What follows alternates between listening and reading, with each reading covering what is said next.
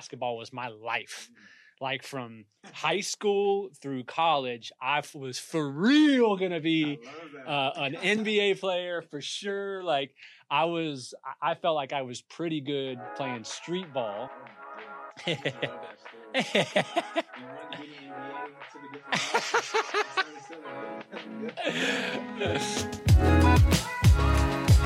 Well, welcome everybody. This is another episode of Beery Invested. I have the honor of having a special guest, Mr. Beau here.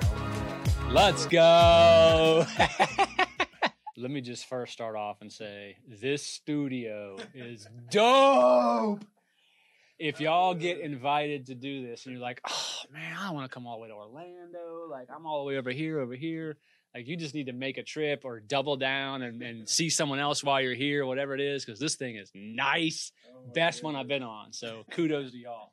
Appreciate that, man. You put a lot of time and effort in it. We got to thank Troy behind the scenes. Yes. Yes. By the way, Troy is like truly a bodyguard. The guy's like 6'5". He's like 220. Oh, my goodness. His shirt's popping, got a tattoo. So you'll get to meet Troy as well. Yeah, thank you so much. Again, a pleasure having you here, man. We're really excited about today's episode. We really want to give the viewers a chance to have insight into who you are and the man, the myth, the legend. We've heard so many great things about you. People probably have heard so many great things about you. Yeah. So why don't you start off by just telling us who you are? What's your story, Beau? Sure. So I'm a multifamily broker. I cover the northern half of Florida. I do anything over 10 units, conventional and student housing. I grew up in a real small town, Wielaka. Today is only 300 people. 300? Yeah. Fishing town. So I grew up, I can remember being as early as 10 years old, taking out a 150 horsepower Mercury bass boat by myself out on the St. Johns River. And that was back in the day when the parents were just kind of like, be home for dinner, right? And so we'd go out fishing all the time, and that was awesome.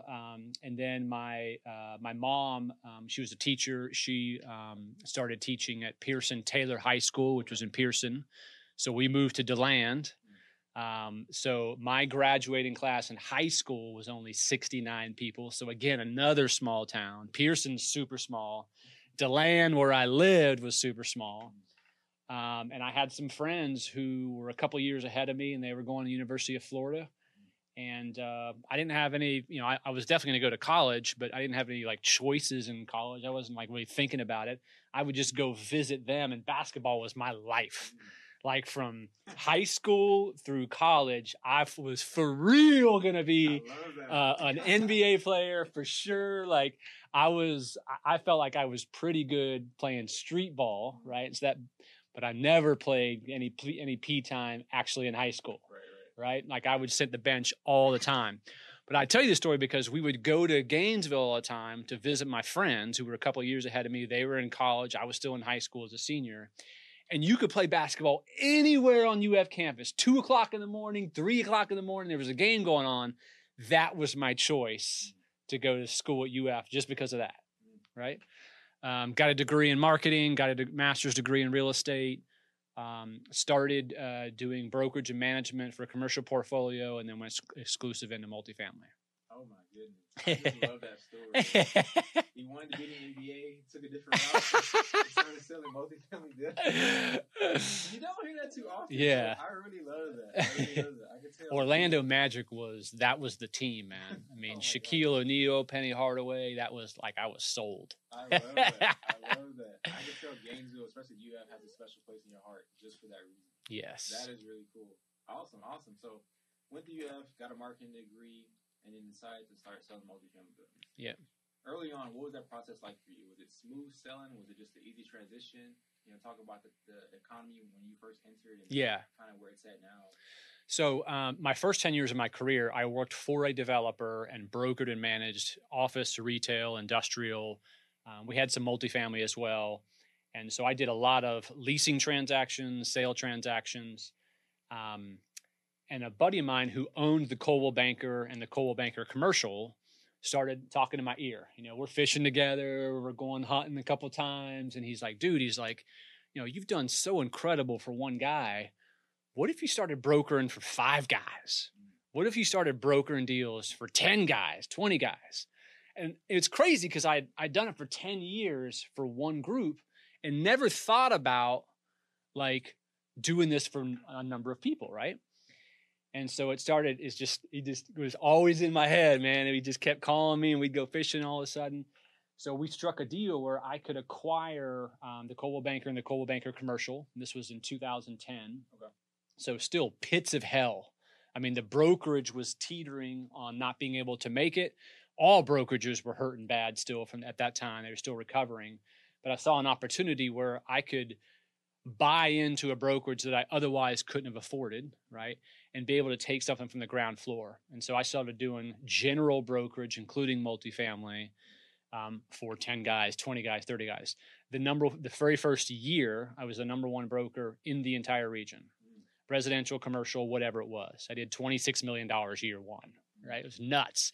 So I'm like, yo, I made the right move. This is crazy, right? It was just crazy. Before that, I had made $250,000 a year, right? Yeah. And so we were just, which don't get me wrong, was great, but I was killing it. But it was only 2-3 years that went by, I started noticing like an outside broker who came from South Florida, came to Gainesville and started gobbling up market share. And he wasn't even a national. And so I was like, dude, if some guy could do that so easily, what if CB Richard Ellis comes to Gainesville?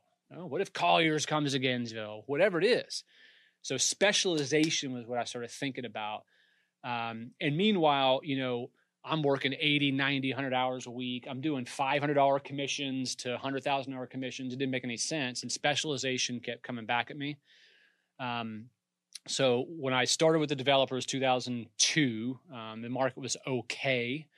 And then when I made the leap into all multifamily, it was like 2014-ish, somewhere in there. And best decision ever made. So just total concentration. I love that. That is so cool. And I think one thing that's unique about you and where you're at today is I don't know of any brokers who basically do everything themselves. Like they're the only broker at their company. Yeah. And you have I think successful is an understatement. You have legit killed it. Thanks, man. Thank you. You've been the top guy. And so I actually want to ask you if you could share some advice, to some of the viewers. How did you build that brand, that reputation? What was the work like you had to put in? What was your mindset? Yeah. How did you climb that mountaintop to get to where you're at? Great question, man. I always tell people that I am a marketing person who learned real estate, not a real estate person who later maybe learned to market themselves. And there's a big distinction there. There's plenty of guys who I compete against and who I broker for that are far smarter than me in real estate. They can do better calculations, get better debt, and see the future better on what things could be worth in the future. But I was always good at sort of marketing, and not just marketing myself, but understanding what the customer wants, right? There's a good book I think it's called The Brand Story or something like that. It talks about how you want to speak to the customer the way they want to be spoken to. So even when I worked for the developer, I began building my brand. I felt like people would buy and lease more inventory when they trusted you, and there wasn't a whole lot of other great competition in the market. There was a few other guys who were really good. And so I started tracking every sale I did, and I would do write-ups on it, and I created social media stuff when a whole lot of people had a social media stuff, and started doing videos way before videos were done. And it was all really just I wanted to have a warm conversation with someone rather than a cold call. I never liked cold calls. I was never able to call up someone and say, hey, my name is Beau Beery. The market's amazing. You should sell. You should list with me, right? Yeah. My whole idea from when I started with my first job was if I built enough of a name for myself, doing the right things, but not saying, I'm Beau Beery, I'm the best, I sell a crap load, blah, blah, blah. It's more about just kind of putting out awesome content and information about the markets. In return, everybody would know me. I had signs everywhere, and I had video covered in social media, and I got testimonials from people that people knew and put out there. It was just anywhere you turned, if you heard about me, when I go to make a phone call to someone who owns a $20 million asset, my whole goal was, before I say my name is Beau Beery, I'm in the, blank, blank, blank market, They're like, oh yeah, I've already heard about you. Yeah, I've been following you guys. I've been following you for years. I've been seeing your stuff. I've been getting your mailings for 15 years. I've been getting your emails for 10 years. And, and you sold for so-and-so who's my cousin. And like, that was my whole thing. And that's my whole spiel today, is just add so much value in someone's personal and business lives that when it's time for them to sell, they think of you. Big deal, right? So like, I've never been, I'm going off on a little bit tangent, but let me just continue on it. I've never been able to convince someone to sell an apartment complex. I've never gotten on the phone with someone who wasn't a seller, right? And then convince them why they should sell their $10 million asset. I've never been able to do it, right? All we can do is just add enough value in their lives without any, want for something in return, so that when it's time in their cycle, refinance, they've added enough value, partner died, divorce, whatever it is, they think of you. That is so good.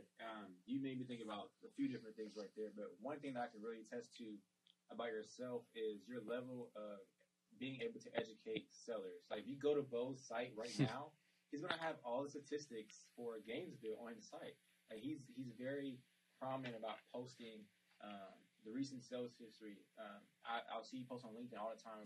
These are the amount of deals that I've sold in the last 6 months in this area. Like, your market, and you educate sellers on that. And I think that creates that trust and that brand awareness for yourself. That's a very good point.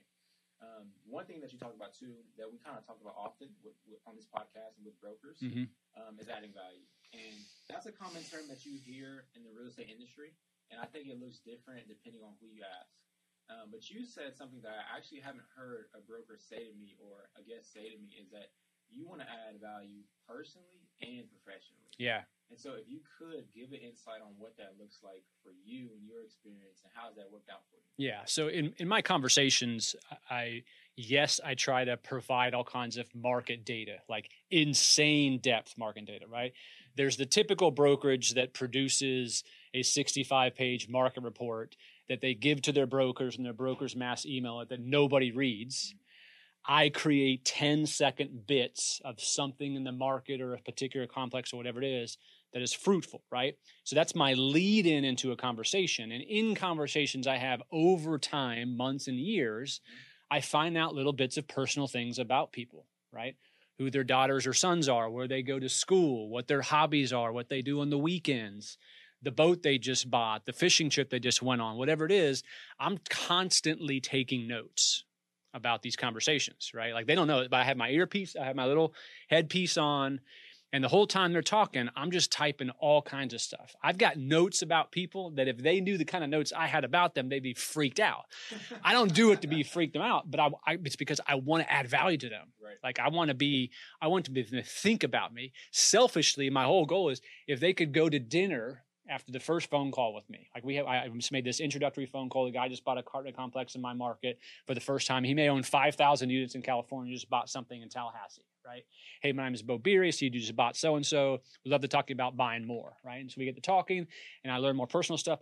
I want to wow him so much in that call, not just about business, but about personal and commonalities, that when he or she goes to dinner that evening with their spouse, they're like, honey, this dude, Beau Beery, called me today about one of our complexes. You wouldn't believe the kind of intel this guy has in the market. And by the way, he also went to this, car thing, and he also does this, and he knew about this. And can you believe that? Right? Like, I want that kind of experience every single time.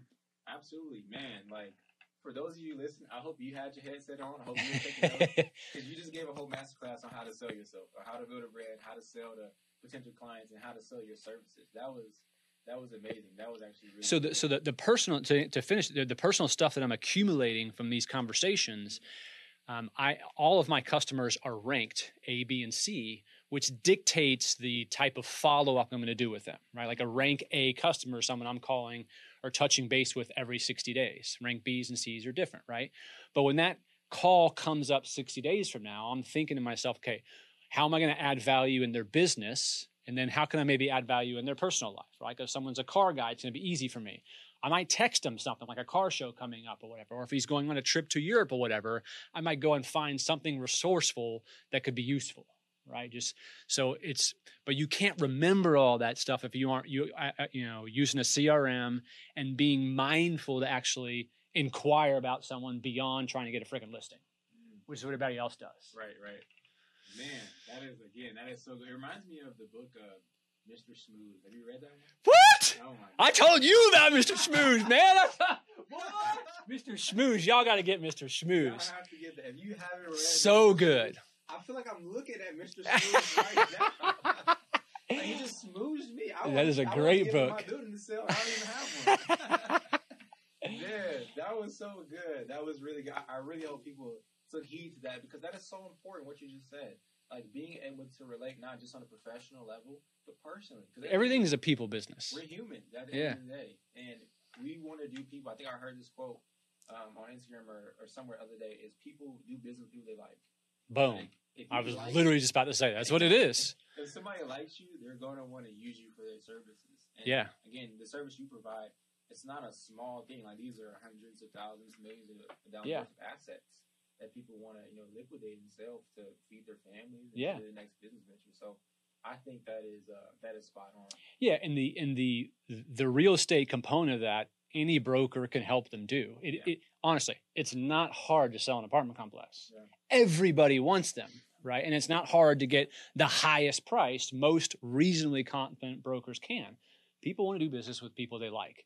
It's why I have, in many times in my career, lost listings to folks who have never even sold an apartment complex. I can remember 2 years ago, I lost a deal to a residential agent who only sells condos, not even houses, just condos, never sold an apartment complex in their lives, but they're neighbors, right? Or their church members, or their cousin has so-and-so, right? So people, that's a huge component of that. That's why I spend so much time building relationship.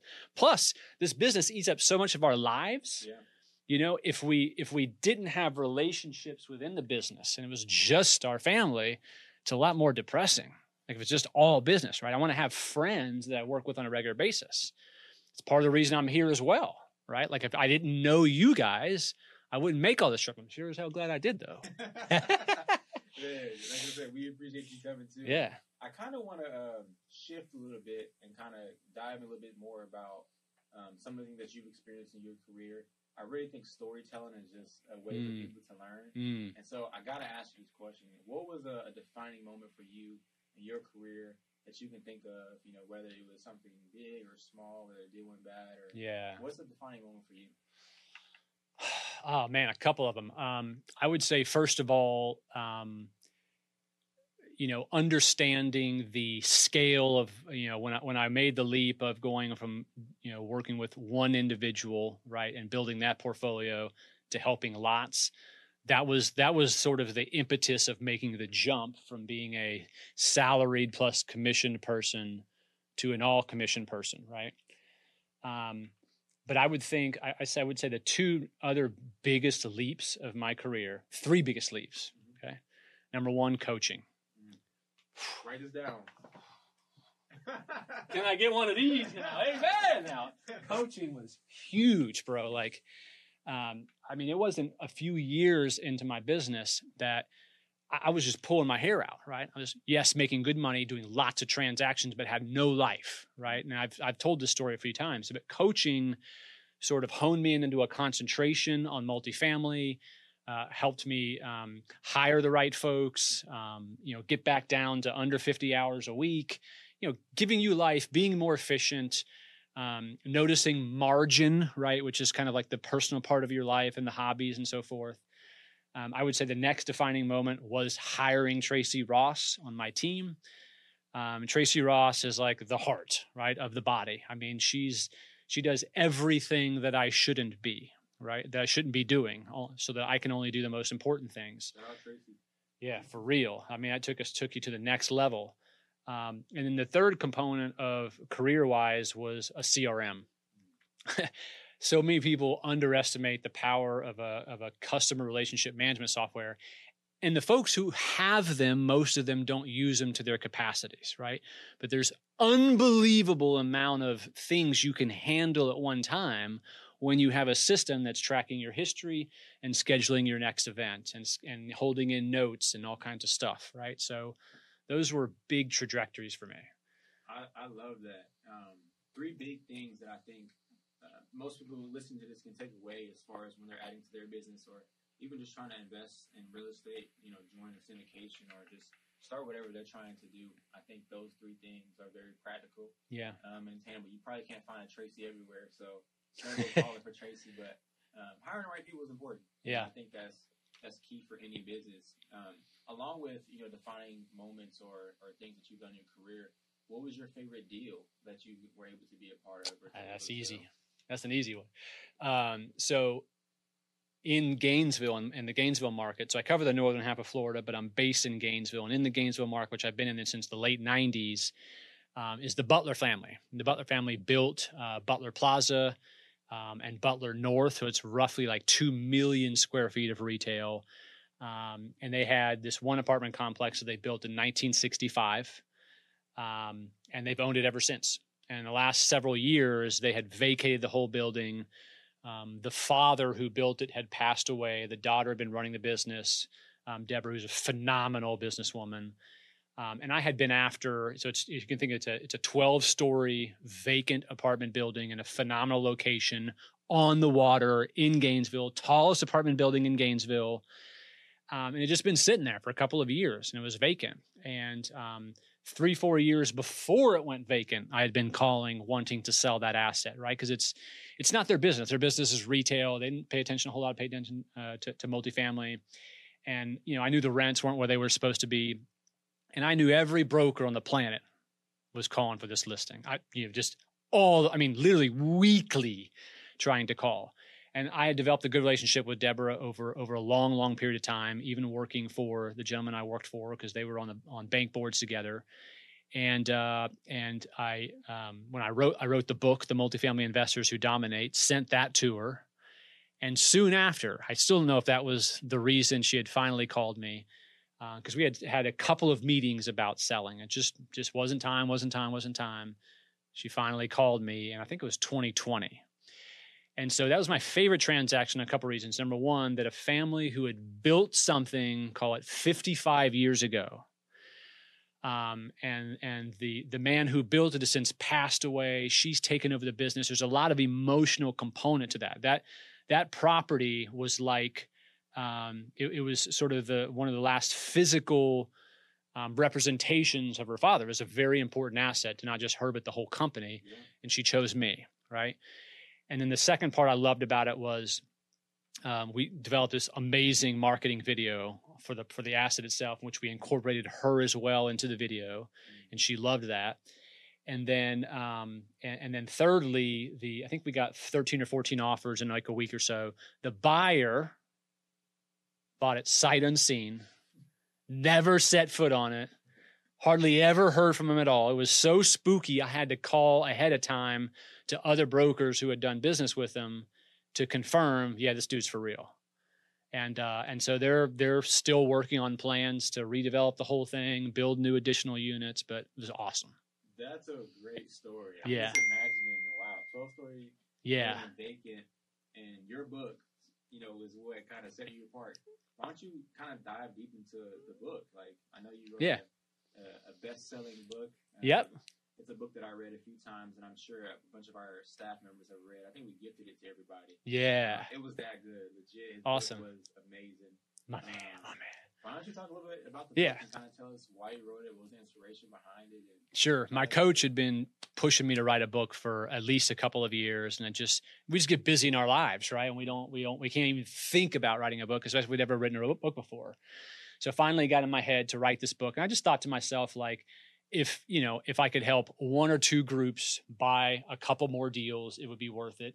And hell, if I got one extra listing in the next 20 years because someone read my book and said, that dude knows what he's talking about, it would be worth it, right?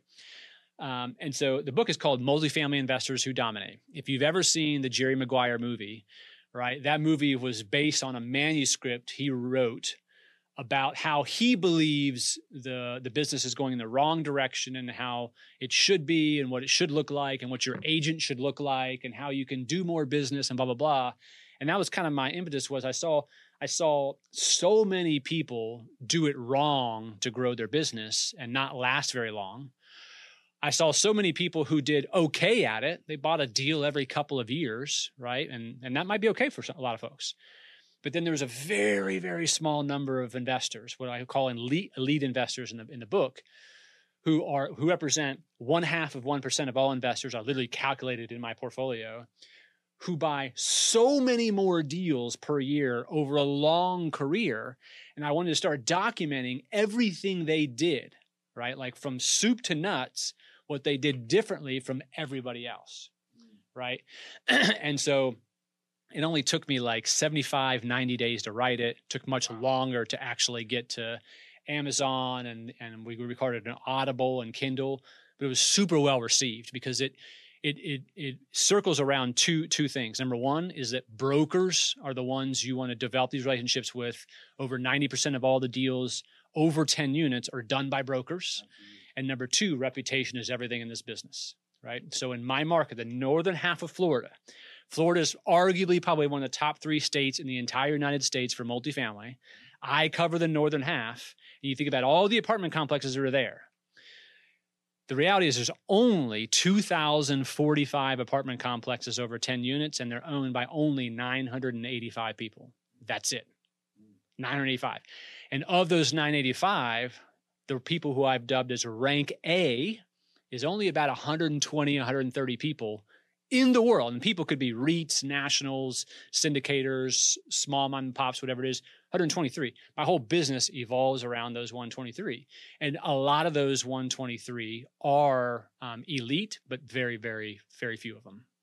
Wow. Like, I don't even know too many brokers who can just spit off the facts like that. You got to know them. I thought that was amazing. Right? That is so cool.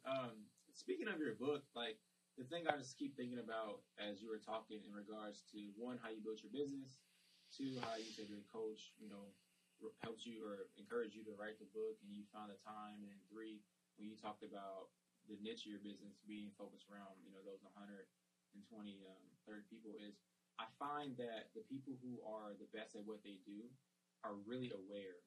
And the thing that I keep hearing from you is how aware self-awareness you are of yourself, those that you do business with, those who are your competitors. Like, you were able to list off, what if so-and-so comes into Gainesville and starts doing this? Oh, I got to specialize. Like, the awareness to be able to say, hey, I need to pivot here, right? Like, content changing, let me focus on this. All right, I know I'm really good at producing, but let me hone in, let me get a coach. You know what I mean? I know I got a lot of good things. Let me actually hire out this so I can be able to focus on this. The awareness for me is what sticks out, that I keep hearing that you were able to, be able to be proactive in implementing that into your career, in your business. And so I just want to say, one, kudos to you, but I just want to kind of go deeper into that. Like, how important do you feel awareness is? How has that evolved for you? Yeah. And kind of what you've been able to build as far as your brand and your company, and then kind of what does that look like as far as, as you grow? Like, this is not the end for Beau. Beau is going to be here selling buildings 30, 40 years from now. Yep. You know what I mean? So what does that look like for you? How does that evolve? Let me just start granular. I think social IQ, social awareness, whatever it is a huge skill, man. And it's so lacking in so many human beings. And the younger folks are today, I feel like the less self-aware they are for whatever reason. I mean, obviously you're obviously, well, yeah, it is. I mean, truly. I mean, I've spoken to lots of folks, right? And it's hard to have even eye-to-eye conversations and all those things a lot of folks complain about. But the self-awareness part, to be able to, even just at a granular level on the telephone, being on, like, when you're making phone calls, to be able to be enough aware that this person isn't digging the phone call, they're in a rush, or something's going on, or that this person does want to talk more, right? And so you're going to let them talk and stop interjecting on how much you want to show them how smart you are, right? To being in a transaction and being aware of how far this seller can be pushed and how far this buyer can't be pushed. And so there's just all kinds of And I don't know how you improve the skill. I don't know if maybe it's reading books, maybe it's listening to enough seminars, talking to enough people. I don't know how you build the skill. I just know having that skill has been super beneficial for me. I'm always hyper aware of how that person is feeling across from me or on the phone or the situation, because I'm always trying to put myself in their position. Empathy is enormous.